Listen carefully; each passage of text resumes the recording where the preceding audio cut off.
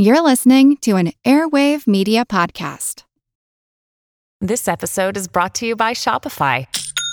Forget the frustration of picking commerce platforms when you switch your business to Shopify, the global commerce platform that supercharges your selling wherever you sell. With Shopify, you'll harness the same intuitive features, trusted apps, and powerful analytics used by the world's leading brands. Sign up today for your $1 per month trial period at shopify.com/tech, all lowercase. That's shopify.com/tech. When you need mealtime inspiration, it's worth shopping Kroger, where you'll find over 30,000 mouth-watering choices that excite your inner foodie. And no matter what tasty choice you make, you'll enjoy our everyday low prices, plus extra ways to save, like digital coupons worth over $600 each week. You can also save up to $1 off per gallon at the pump with fuel points. More savings and more inspiring flavors make shopping Kroger worth it every time. Kroger, fresh for everyone. Fuel restrictions apply. Welcome to a special edition of Big Picture Science, one whose format differs from the usual.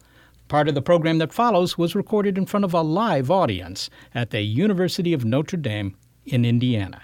Now, it takes a lot to get the Big Picture Science crew to exchange their 70-degree weather for a place where temperatures peak in the single digits, but this was an invitation to a 150th Science Anniversary and a chance to meet the listeners to Big Picture Science who hear it on local NPR affiliate WVPE. So Seth Shostak, Gary Niederhoff, and I, Molly Bentley, dug out our parkas and headed to South Bend, Indiana. Coming up, the show that we recorded there at the University of Notre Dame in February. The audience who trudged through the snow did so as part of a year-long commemoration of the 150th anniversary of the founding of the College of Science at Notre Dame. So, in a moment, you'll hear from Notre Dame researchers how modern science is zooming ahead in the 21st century faster than a greased cheetah, for example, in the search for exoplanets, the mining of big data to solve big problems. But first, before you hear that, some time travel is in order.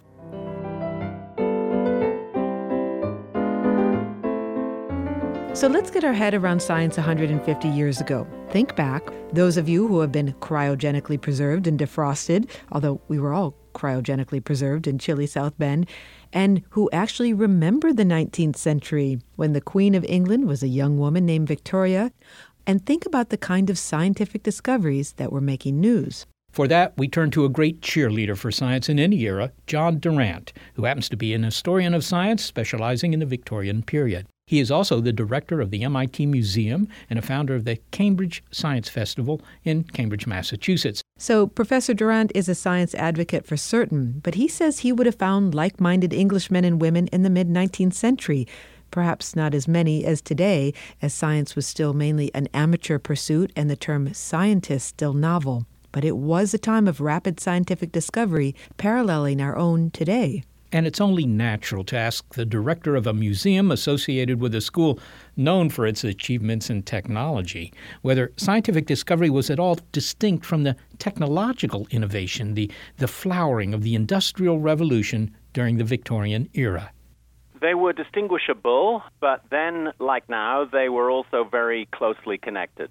So, yes, the 19th century thought of itself as the great era of what we would call innovation. Technological progress was a term that was widely used. People saw the Industrial Revolution and what it was doing, and everyday life was changing at least as fast through the Victorian period as it is today. I think in some ways it was changing faster. Can you give me an example of the kind of, if you will, revolutionary developments that were occurring during that time? Something that would affect me as just a run-of-the-mill Londoner. And I guess run-of-the-mill is probably a result of the Industrial Revolution now that I think about it. Yeah, run-of-the-mill comes straight out of the cotton mills, I suppose, of the early 19th century. Well, one thing that would affect you as a Londoner would be the hygienic conditions in London, because things were getting rapidly worse in London in terms of public health and hygiene through the first part of the 19th century as the population grew.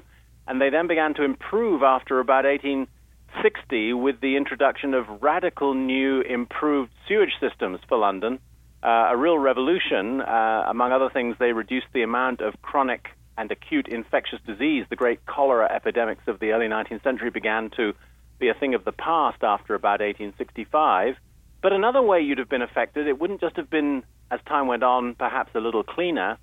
but it also meant that you could get around the country in new ways. I mean, at the beginning of the 19th century, you really only had two choices. If you were going to get about, you either walked or you were wealthy enough to get on a horse or get in a carriage and be pulled by one.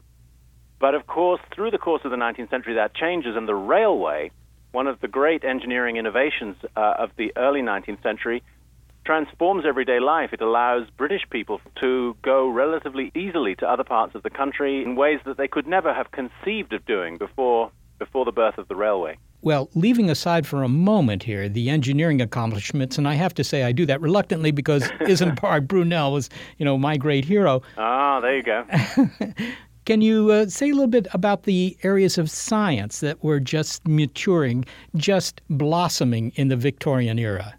Well, I can, and it's almost a question of where to begin. So the same year that Victoria came to the throne, which was 1837 actually, and the Victorian age formally at least starts, Samuel Morse was developing the telegraph and the Morse code. Your hero, Isambard Kingdom Brunel, launched his Great Western, the first ocean-going steamship.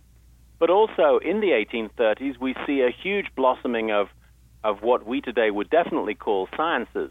So, for example, the disciplines that were concerned with understanding the Earth, what came to be called geology, were making very rapid progress in the first decades of the 19th century.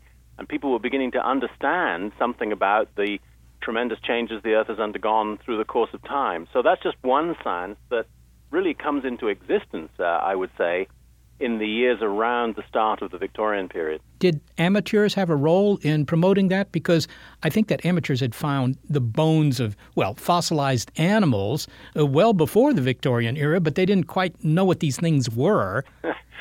Yes, that is roughly speaking right. Certainly people had found what we now call fossils for many centuries before.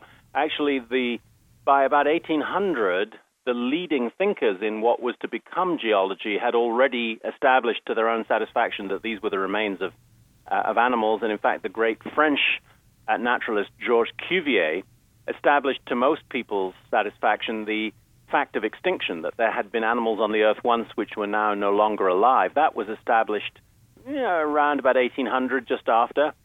But your point about amateurs is an interesting one. I want to say yes and no to your question. Were there amateurs involved in this? Yes, of course there were, in an important sense. In fact, many of the people who contributed to these disciplines in the first half of the 19th century were not professional in the way that we would now think scientists are professional. They didn't earn a salary for doing the work they did. Many of the people who did this work did it because they had independent means, the so-called gentleman naturalists. Darwin was never a professional scientist in that sense. Darwin never worked for anybody or any company. He was always a gentleman naturalist. He funded his own work as a man of independent means, and that was not uncommon at the time. So you're in a transition period there as professional science begins to get a foothold and to establish itself. Now, I am given to understand that when Darwin proposed his theory of evolution, based on these long voyages, 2 years in the Beagle or whatever it was going More around? More than that, but almost 5. Almost 5. Oh, longer than I thought. Well, I hope the food on board was good. He hated it. He hated all the voyaging. He got seasick. And in fact, he spent as much time on land as he could, and I'm not quite sure how much, but something over half of all that voyage he actually spent on land, not at sea. Thank goodness from his point of view. Yeah, I would have done the same. But was there an appeal in this theory of evolution that had this sort of, it was this compelling logic about why animals are different and where they came from? It came from other animals and so forth. Did this especially appeal to the Victorian notion of order and progress? The Victorians were always trying to fix the world.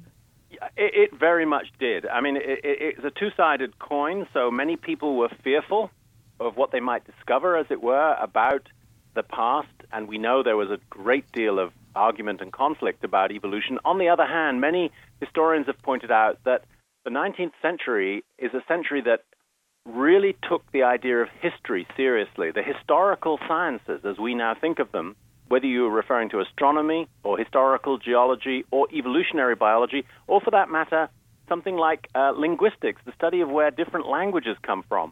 These are all distinctively 19th century inventions, and there is a real sense that the notion that you explain things well by understanding where they come from That's a very important idea for many Victorians. And, of course, they were greatly comforted by this because there was a rather common assumption made, particularly, I have to say, in England, to the effect that whatever particular sequence of progress you were looking at, the English were standing on the top of it. You know, they were the latest and best of God's creation. I'm afraid that was a rather common assumption, which, looking back, we can perhaps see in a different context. Well, what about that? Because America, presumably, at this time was perhaps too much in its infancy to contribute terribly much. But what about other parts of the world? I mean, England wasn't doing it all. Oh, not at all. And in fact, increasingly through the 19th century, the United States becomes a more significant player. But actually, if you're thinking globally, in the Victorian period, you'd have to say that France and Germany, at least, were also very significant centers. In 1800, at the beginning of the 19th century, France is probably the single dominant scientific nation in the world. When many people think of science, who are not particularly attuned to science, they're thinking of medicine and things like that.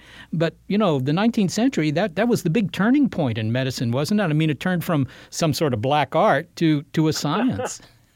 Well, yes, medicine there's a great deal of development in what we would today call the biomedical sciences. In 1800, again, almost none of the elements of modern medical science, except perhaps medical anatomy, are in place in any kind of recognizable way.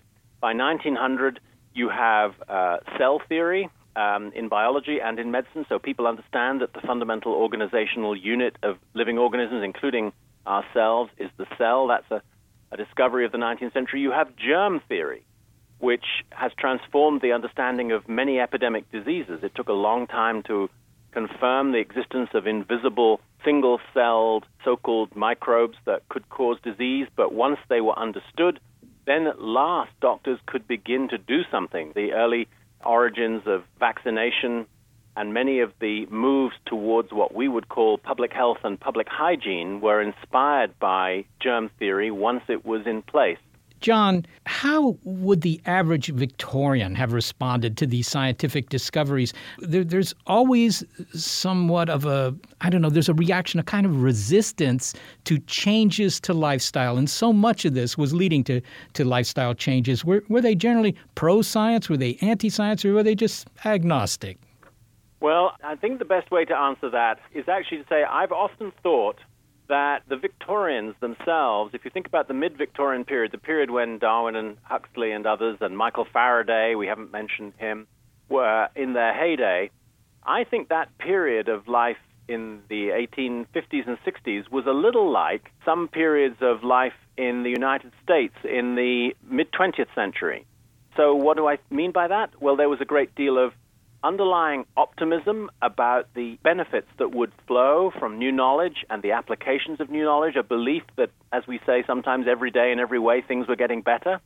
But there were also anxieties brought on by that change in some areas was seen as being uncomfortably quick. You probably know that in the early days of the railway, there was speculation that it might not be possible for a human being to survive at speeds of beyond 30 miles an hour.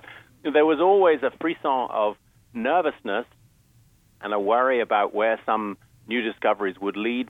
But the belief in progress in both cultures, Britain in the 19th century, the United States in the 20th, is a very striking thing. The belief that it's worth investing, worth making sacrifices, worth committing to new discoveries and the applications of those to improve the human condition.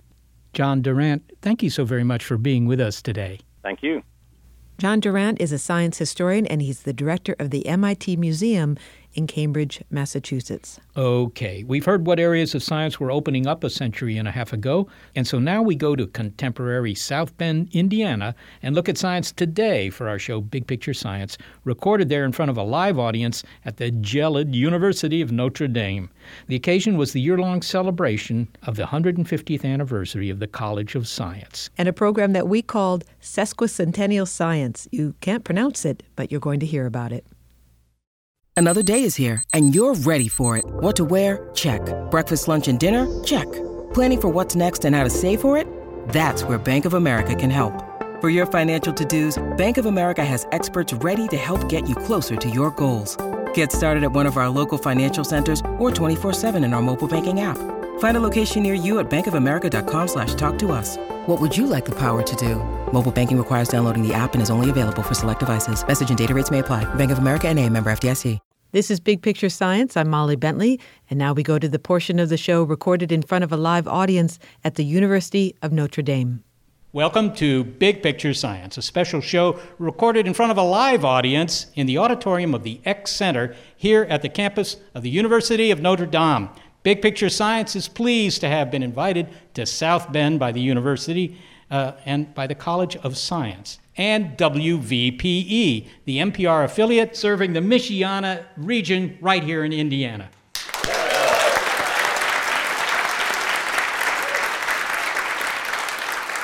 The school is in the midst of a year-long celebration of 150 years of science, and as we present our show, Sesquicentennial Science, you can't pronounce it.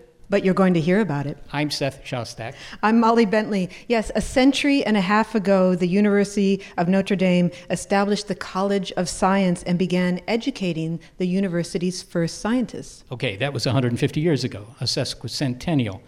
But the pursuit of science itself is far older, of course. The ancient Greeks are said to have invented science. The word science comes from the Latin scientia, which means knowledge. And so you may know that knowledge is power. Scientia potesta est. Well, while science has been around for a long time, the word scientist has not. It was coined only shortly before this university turned out its very first scientist. People who conducted science then were called natural philosophers or philosophers of science, but who had room for that on their business card? So in 1834 at Cambridge University, the historian and philosopher of science William Whewell wanted to find better nomenclature, a more useful term that would unite the various fields of science. And along the way, he considered and dismissed quite a few. Ah, good assistant. You're doing splendid work here in the lab. You've turned out to be quite the science implementer. Oh, thank you, Professor Whewell. Forgive me, but I've got a bit of a conundrum. I don't know what to call you. Well, my surname is Winthrop, my Christian name is Christian, and my mother always calls me Mr. Trouble Trousers. Unless she's cross, and then she calls me... good assistant will do just fine. Here you are, sterling example of just how splendidly the pursuit of science has taken off, and in so many areas. Physics, chemistry, bacteriology, and yet we have no term with which to bind all these pursuits. What to call one who does science? How about science doer? We use philosopher of science, and it serves, but is stodgy and outdated. Indeed, so 1760s. Perhaps cultivator of science is catchier. It has a modern appeal. Cultivators of science. In a new study, cultivators of science now say disease is spread by germs and not by foul air. Cultivators of science now say chocolate is good for you. Doesn't really roll off the tongue. Yes, agreed. Well, I did consider the term savant, but it sounds a bit French. Well, I think technically it is. And then my mind went to the continent and alit upon the Germanic Naturforscher. Commands respect and surely to be taken seriously. Naturforscher. Not a two or four share. Not too sure for sure. Not two for sure, only one for sure. I couldn't have another for... Yes, well, why not work backwards, Professor Whewell? Begin with the suffix ist. After all, it means one or who that... Ah, yes, how deductive, good assistant, ist, as in economist, royalist, flautist. I beg your pardon? One who flouts. Philatelist. No, that won't do. All of this is straying too far from science. Stamp collecting. It's only a hobby, indeed. But ist also serves artist and is distinguished. Consider Leonardo da Vinci. He was a great artist who also practiced science. Scientist. I believe that will work. At least it goes on top of the list. Now, what to call someone who makes lists? Any ideas, Mr. Trouble Trousers?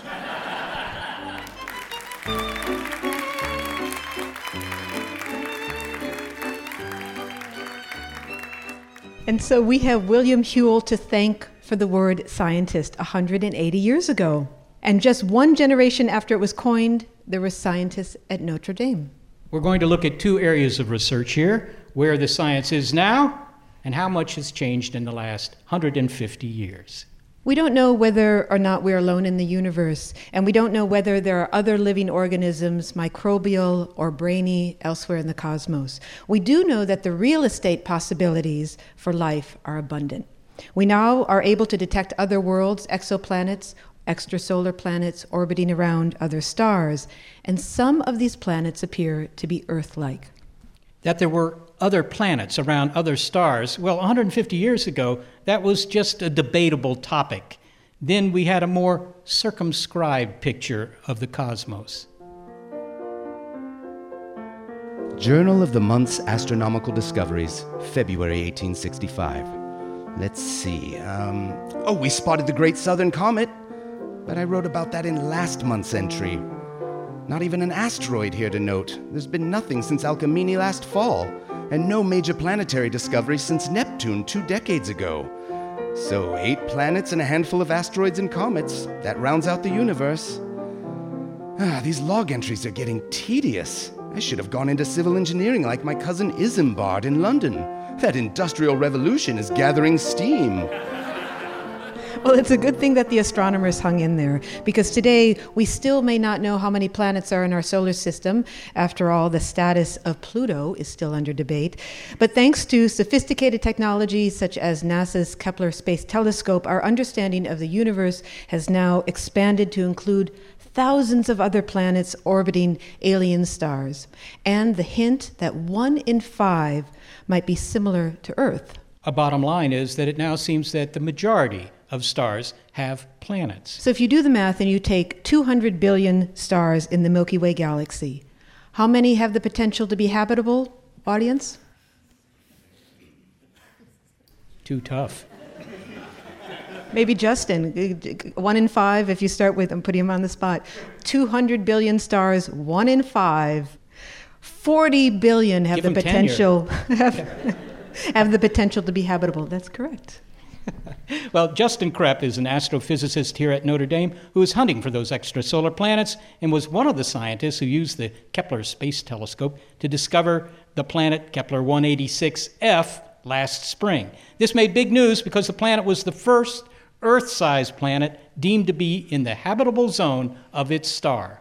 Since last year's discovery of 186f, the Space Telescope has revealed other potentially habitable extrasolar planets. Professor Krepp is here to tell us what those numbers mean in the search for life elsewhere in the universe, and also what technologies are in the works that might help us find those worlds where biology might thrive.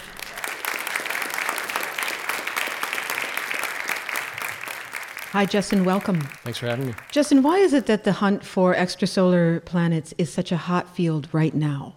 Well, right now we're starting to answer age-old questions that we've been pondering, for many thousands of years, and we can quantify some of the answers to these. We can figure out the statistics of exoplanets. We don't have to guess anymore. We know the answers beyond a reasonable doubt, thanks to recent measurement. Where are these planets, Justin? I mean, typically, are they nearby? Are they on the other side of the Milky Way? Where are they? Where are they not?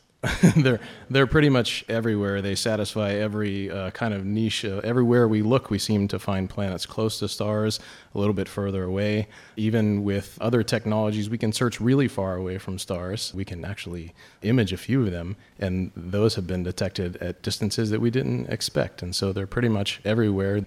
We know that they're hundreds of light years away. That's where Kepler spacecraft is very sensitive, and we can extrapolate from there with confidence that basically the galaxy is brimming over with these worlds. Now, one of the goals of Kepler, maybe the goal of Kepler, was to find planets that are Earth-like, right? Cousins of the Earth, if you will. I assume that these planets would resemble the Earth somewhat more than my cousins resemble me. But when we say that it's Earth-like, what do we really mean by that? Right, so Kepler was designed to find things down to the size of the Earth. And so what we know and what we can tell so far is the size of the planet. We can tell the radius. We can figure out how big of a shadow it casts on its star. And we can also figure out the orbital period of the planet. And in a number of cases, if the star is close enough, that's the ideal case, then we can start to figure out more about the orbit, and we can potentially constrain the mass and density and figure out what it's made out of. But we don't actually see these things. We can't say whether they have continents or clouds or anything like that. No, the only directly imaged planets are super Jupiters, and they're really far away from their bright, glaring star. And so the technology that's really exciting right now is the transit method, in which we actually find the planets closer to their star. A number of them are about the size of the Earth. So you mentioned the transit method. Can you just describe the transit method? Right. So you measure the brightness of a star in time, and if you're at just the right orientation and a planet happens to pass in front of the star, it will block some of that light, and you can actually measure that decrease in time. If the signal is periodic, you can then infer the presence of the planet. And so we look at many thousands of stars at the same time and measure their brightness. So you're just waiting for a star to get dimmer because a planet has passed in front of it. That's right. Yeah. I'm curious if the analogy that I've heard sometimes is accurate, and that's if you have a moth flying in front of a spotlight or something like that. If you had one of those big spotlights, when they announce new car deals or something. Right. And you had a moth fly in front of it. Is the amount of dimming of that spotlight about the amount that you find in these stars? Is that analogy Yeah, there's work? a lot of analogies, and that one works. It's about 1 part in 10 to the 5, so 1 part in 100,000. Our best spacecraft, the Kepler spacecraft in particular, can measure that decrement and flux at unprecedented levels, and that is the leap in technology that allowed this huge onslaught of recent discoveries. Let me get back to Kepler 186F, which was in the news quite a bit about a year ago, because this was the first one that was found that was more or less the right size. It was more or less the same size as the Earth. It looked like it was in the habitable zone. What does that mean? You might say South Bend, Indiana, is not in the habitable zone. What does that mean? Most of the year we're in the habitable zone. So Kepler 186F is about at the orbit of Mercury, which is ironic. But its star is a small star, and so it doesn't give off as much light. And so for that star, it is smack dab in the middle of the habitable zone. That planetary system also happens to have 4 other planets that are nestled in even closer than the orbit of Mercury, even closer than 186F, and they're too hot. Okay, so 186F is special because it's about the size of the Earth, and it's in the habitable zone around a very common type of star. So when we say habitable zone, that means it has the potential for life. It doesn't mean that you've discovered life, because I'm sure you'd let us know. That's but right. It means that the conditions could be right for life to exist there. That's right. The assuming various things about the atmosphere of the planet, naively thinking that it looks like Earth, or just doing a simple energy balance, the temperature could be clement. It could be reasonable. We don't know exactly that temperature, but we do know that the conditions are ripe for the possible formation of life as we know it. There's a lot of qualifiers in that statement. Yes. Kepler 186F, it's like getting a winning lottery ticket in a way. But the question is, what fraction of lottery tickets are winners, right? Okay, there's a case of a planet that's more or less the same size as Earth. It's the right temperature range to maybe have liquid oceans, maybe some critters, who knows? But what fraction of planets do you think fall into that category? So you've got to roll the dice, but you get a lot of chances to roll the dice because there are so many stars, right? So you could have a planet that's too hot, too cold, one in the habitable zone, and then it has to be the right size. Does it have an atmosphere? And so you roll the dice many times, but you get lots of dice. And so the fraction is something like 20% for sun-like stars of having a planet that's not only the size of the Earth, but in the right place to possibly have this nice temperature. And then this is very interesting. As you go to different types of stars, as you go to cooler stars, smaller stars, stars that we call M stars, they're actually more common in the galaxy, and it turns out they have a propensity to form small terrestrial, possibly rocky planets that could resemble our own. And so it's 20% and up. E.T. lives around a dwarf star. Possibly, quite possibly. You're going to have some reporter run out and say the astronomer just said that E.T. is living around a dwarf star. We don't actually know that. So when you're sitting around with your friends, your astronomy friends, and you're talking about another astrobiologist, what life might look like on one of these planets, what form it might take, just what is the range that it could be? I know I mentioned earlier microbial or brainy, but can you give us a picture of just what you think? Would it be in an ocean? Would it be a microbe? What might it be? I'm going to totally speculate here and say that the aliens have an even number of limbs. That is not awkward. And they may even have some of them that are available to build tools. Those are maybe the ones that we could possibly communicate. That's an optimistic case of, if I just totally speculate on what intelligent alien life might look like, modulo evolution. So you went right to the other end of the spectrum. Okay. So you're not talking about the microbes might have even number of limbs. I think that cockroaches are very common across the galaxy, and that sometimes under the right conditions for a very long period of time, maybe you could have intelligent life, and it's kind of fun to think about what that would look like. You've ruled out starfish. Right? They have 5 limbs. I have not. I said, okay, most of them. You're insisting on bilateral symmetry. Well, okay, so here's the big question then, Justin. We're finding lots of planets. We found, how many planets have we found that deserve the term habitable, where, real estate developers can go and build condos on them? What number is that? Right, it's several dozen now. Okay, it's growing. I hesitate to even give a number now because it's hard to keep up with the literature, how fast these are coming. So that's why it's so exciting. So when are we going to be able to actually inspect some of these planets and see whether they really do have, for example, liquid oceans or an atmosphere or something like that? We're going to take a big step in about 4 years here when NASA launches the successor to Kepler, which is the TESS space mission. So TESS is exciting because it's a wide field version of Kepler. It's going to look at the closest stars to find the closest planets, and that is essential because those stars are bright enough that we can actually study the planets in some detail. For example, with the transit method, we want to be able to see the light pass through the atmosphere, the thin sliver of atmosphere of the planet, and it will leave an imprint of what the spectrum will look like. And then from that measurement, we can try to infer the properties of the atmosphere of these worlds. They have to be nearby, and that's what TESS is going to provide in a few years from now. That's incredible. I just want to give the audience a chance to be thinking about what questions you'd like to ask Justin, because we're going to turn it over to you in a moment. Finally, Justin, if you had to contrast being an astronomer at Notre Dame today with being one 150 years ago, what would you say to that? I mean, they didn't know anything about planets around other stars. In fact, they weren't sure they might be out there. Well, the class sizes are a lot larger than they were back then. We were using puny telescopes back then, and we have now launched puny telescopes into space and learned profound things. We also have giant telescopes from the ground, and they keep growing. And so I think what's exciting and comparing and contrasting those two is just the technology and the rapid pace of development. That's what I really love, is just being on the cutting edge and seeing, building things with your hands and making it work in the lab and then bringing it to the telescope. And so those are the things that are in common, that people were building things back then, but our ideas are more grandiose and they get bigger and better every day. These are the best of times. Yes. Justin Krepp, thank you so very much for being with us. Thank you.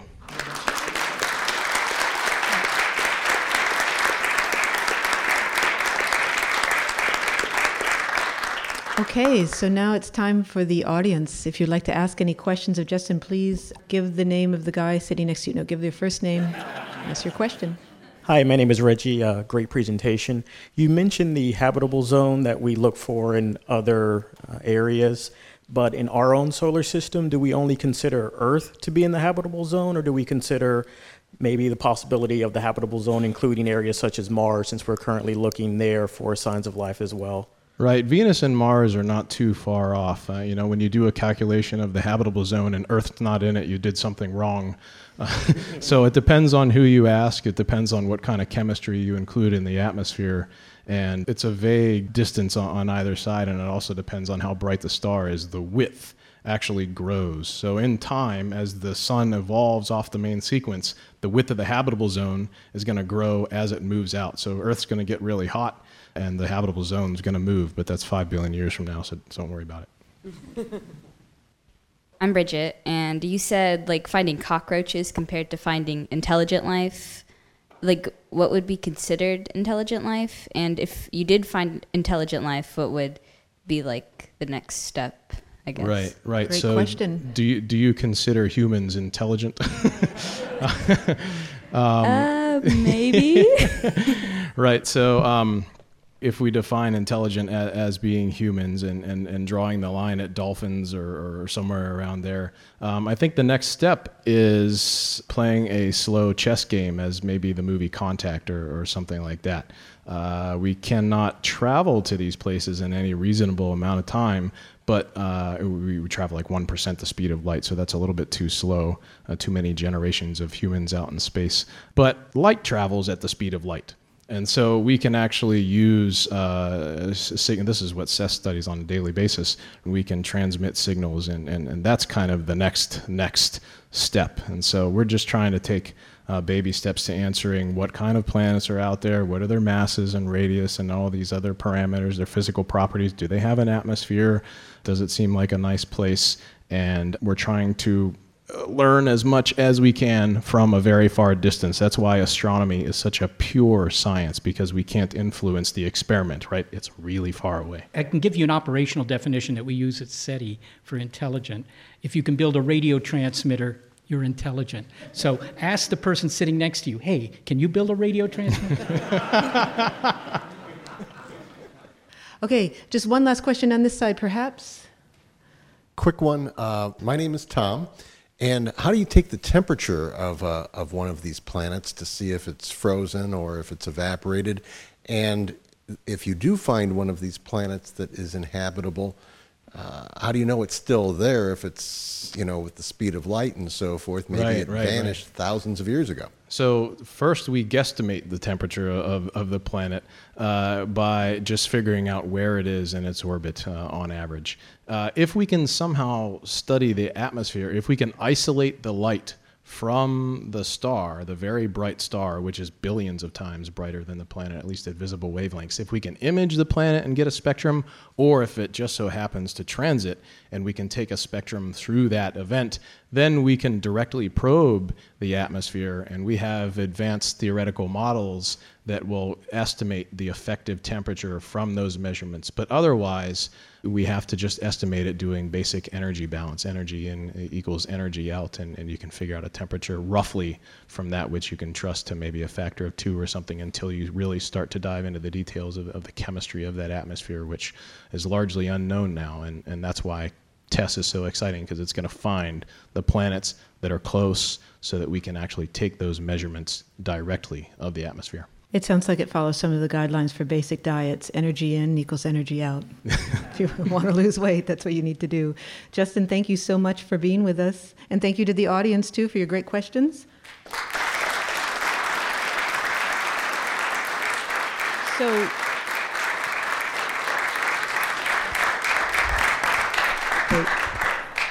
thanks to the University of Notre Dame, astrophysicist Justin Krepp. Our show here is at the auditorium at the X Center, and it will continue in a moment.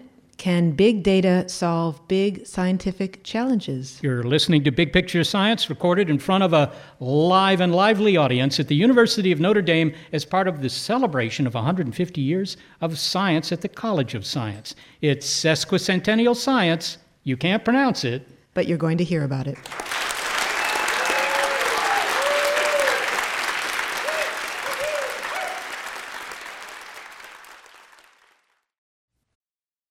From the latest in artificial intelligence to new apps and business upgrades, the tech industry is always changing and growing. So keep up with the Daily Crunch podcast from TechCrunch. With new episodes released nearly every day, the Daily Crunch gives you a brief overview of the biggest tech headlines, and it's all delivered in around 5 minutes or less, so you can easily hear about the latest updates while trying some of those updates for yourself. Listen to the Daily Crunch now, wherever you get your podcasts. That's the Daily Crunch, wherever you get your podcasts. Welcome to Big Picture Science. And that restless hubbub you may hear in the background is because this room is full of restless biomass. And audiences come out to the X Center at the University of Notre Dame tonight so that we could record this show in front of them. Thank you again, audience, for joining us.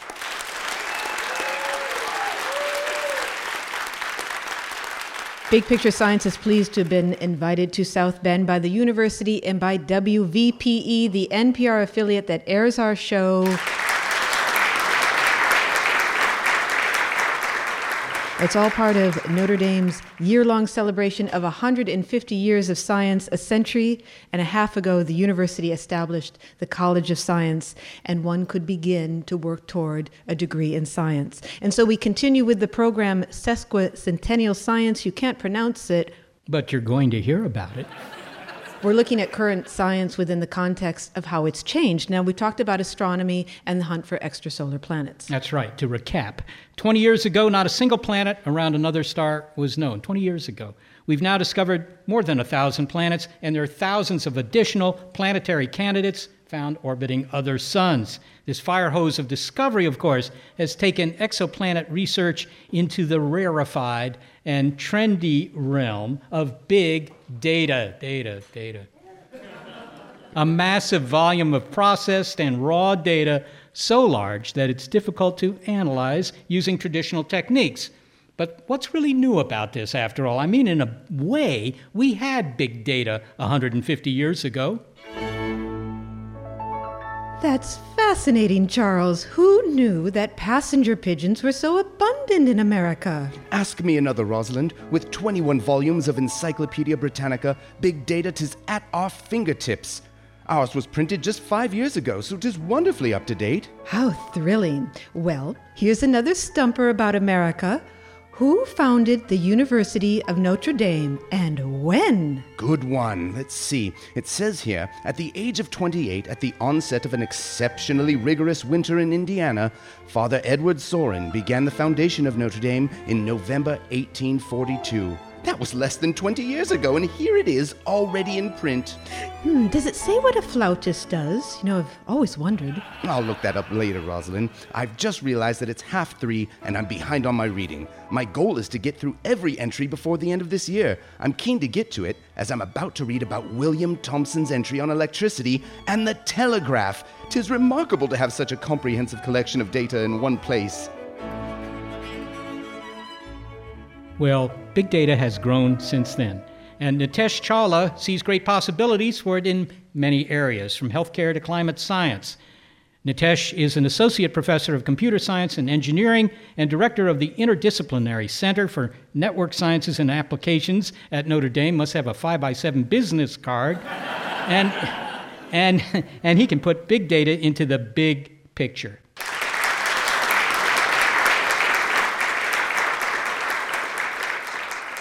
Nitesh, thank you so much for being with us tonight. Thank you for having me. Nitesh, let's begin with a description of how big data is or is not like a set of encyclopedias. I mean, a full set does hold a lot of information. So what is big data? Let's Google that. So why big data is not a set of encyclopedia, it is because all the volumes of information that we are producing on a daily basis, just all of us in the room today, whether we put information on social media, whether we publish manuscripts, whether we share our health data, we are producing snippets of information, which could be knowledge, which could be big data, in very diverse forms. How do you see the future of this going? I mean, I have a cell phone. I could be connected to any data set in the world if somebody allowed that.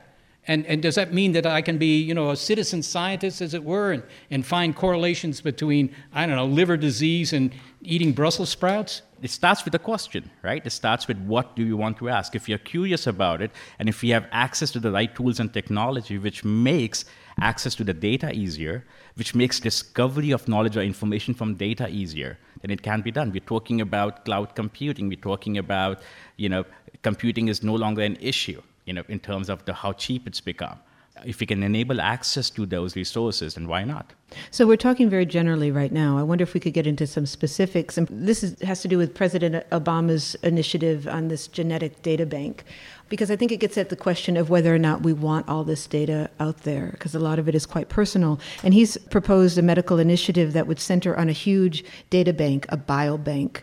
And so you'd have all the medical records and the genetic information of 1 million Americans. And one of the questions it raises, doesn't it, is do we want all our information out there? Do we have a choice in the matter? And aren't there concerns about privacy, for one, when you have all your information out there in the cloud? And so how do you address that, and how do you safeguard all that information? So I actually applaud that initiative by President Obama to You put out $215 million towards precision medicine, which would sort of go down to the molecular level of diseases and really help us understand in what personalized therapies in some way, which is not that for each person there's going to be an invention of a device or a pill, but individuals who share certain characteristics could be provided the prescription or therapy from that. So it's in the right direction. And why I'm actually quite excited by that is, yes, it's going to have an impact on medicine, a very positive impact. It's going to be multiple years, but it will have an impact on personalized medicine, precision medicine. It will have an impact all the way down to our understanding to the molecular level of diseases. But it will also have an impact in computational disciplines as well. We have to now think about if a million people, their genome produced by a sequence analyzer is going to be published, it all has to be stored and managed. We can't be shipping hard drives with all that data. So how do we create an infrastructure to enable access to that kind of data? And then more importantly, how do we create a privacy and ethics governance around this data? Also raises the question of whether or not we want to know always what's in our genome and so forth, and what's up ahead, maybe ahead for us. But one thing that may be ahead for us is some change in our climate. And I know that I think we need to be somewhat brief on this, but this is another area where big data may have big solutions. May not, but I wonder if you could give us just an idea, an overview of how big data may address one of the biggest problems facing us now. Yes, so at Notre Dame, we have the Notre Dame Global Adaptation Index, and again, and as part of that index, what we have so far focused on is helping inform adaptation plans, whether it's at the urban level or the country level, and engage in a dialogue. So how we might adapt to climate change. To changing climate. We were able to pull all the data together and identify the vulnerability a country may face to climate change. And so what we learned that could be put to practical use is our understanding of what's driving what sectors, whether it's infrastructure, food, health, that's making a country more vulnerable or less vulnerable to climate change. And what investments could be, where are the risks, whether it's economic readiness or social readiness or political readiness, where the risks are for intake of that investment to be prepared for future. Nitesh Chawla is an associate professor of computer science and engineering and director of the Interdisciplinary Center for Network Sciences and Applications here at Notre Dame. And now that we're done grilling him like a mess of onions, it's the audience's turn. Hi, I'm Jennifer, and I had a quick question about availability of data. I assume it's changing in terms of big data. It's changing all the time, what data are available. And I was wondering what sector or area you think, if researchers like you or others had access to those data, you could solve some grand challenge. Where are the sort of roadblocks or walls for data accessibility? So the data accessibility roadblocks largely come when there's human subjects data involved, right? That's where the biggest roadblock is, when there's a human data element to it. And the bigger challenge as an academic that I face is access to data which is sitting with bigger corporations who may or may not be willing to share data. So whether it's trying to understand massive social networks, right? Or whether to understand how search happens, or whether to understand how indexing happens. But a lot of other data is available in open data sources as well. So I applaud the cities and the countries who are committing themselves to the open data movement, for example. But then again, the challenge is, what are we going to do with the data? What questions are we going to ask? So there are, within scientific disciplines, opportunities to get data, and the data is available sitting in those disciplines. Even in humanities, for example, we talked about with my colleagues in humanities and looking at different peace accords, and all that data is sitting is in structured, unstructured text. Can we cull all that information together and say what makes peace accords work or successful? Right? So simple question like that, but we can get all that data, and it's all public information, those peace accords.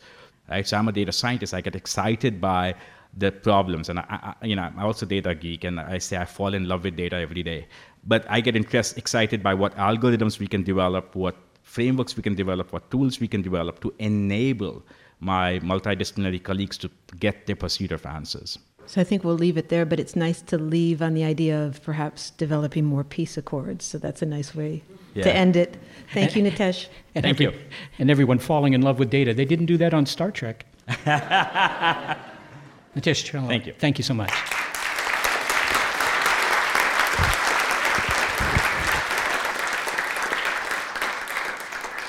We've learned a lot from our guests tonight. One of the things that strikes me that's different with 150 years ago in terms of science is that science is a cumulative endeavor. Not all human endeavors are cumulative. Poetry, for example. I mean, you could read a poem from 150 years ago, you could read a poem from today, you could swap them, and it would be very hard to tell. It isn't that somehow the poems of today have built on that poem to get to where they are today. Whereas if you looked at the science of exoplanets, for example, today, you would not mistake that for the science of exoplanets 150 years ago. And a lot of that is due, of course, to the fact that we have more scientists alive today than ever before. I think like 1 out of 5 or 1 out of 10, some number comparable to the number of habitable planets, some fraction, is alive today. But beyond that, the fact that we have the instrumentation to make the measurements and we have the computing technology that allows us to actually sift through all these data, those are things that have changed. And that's why science is accelerating, which personally I think is a good thing. Thanks to our team, the wildly talented Gary Niederhoff, for being with us tonight in Indiana.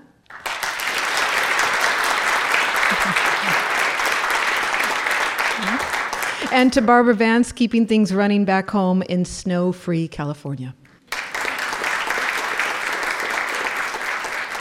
Also, thanks to financial support from Rena Shulsky David and Sammy David and the NASA Astrobiology Institute. Big Picture Science is produced at the SETI Institute, whose scientists investigate the origin and nature of life. And a big thanks also to our listeners out there in radio and podcast land, and those here in South Bend who have braved the temperatures outside to sit in this heated room to attend tonight's live program. A big thanks to the University of Notre Dame and WVPE, the NPR affiliate that serves the Michiana region and that airs our show, for their invitation to us to be here tonight. Were it not for them, we would be fighting the freeway traffic and donning the lightest of sweaters to go outdoors back in California, and not here to celebrate the 150th anniversary of science at Notre Dame.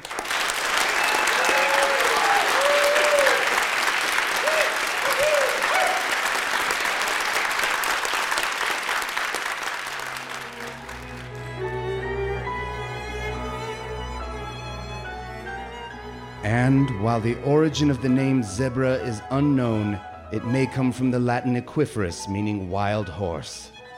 That's it. All 21 volumes of the 8th edition. What an accomplishment. Charles, dear, I meant to tell you, a man came around yesterday selling your encyclopedia's 9th edition, just published.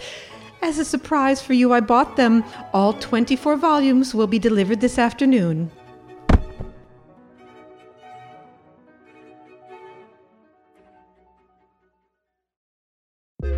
The world is constantly changing and transforming. Cut through some of the noise with What's New with Wired, a podcast that goes in depth on the latest news and technology and culture. Their award-winning journalism will help you make sense of what's happening in the world. Listen to What's New with Wired wherever you get your podcasts. That's What's New with Wired wherever you get your podcasts.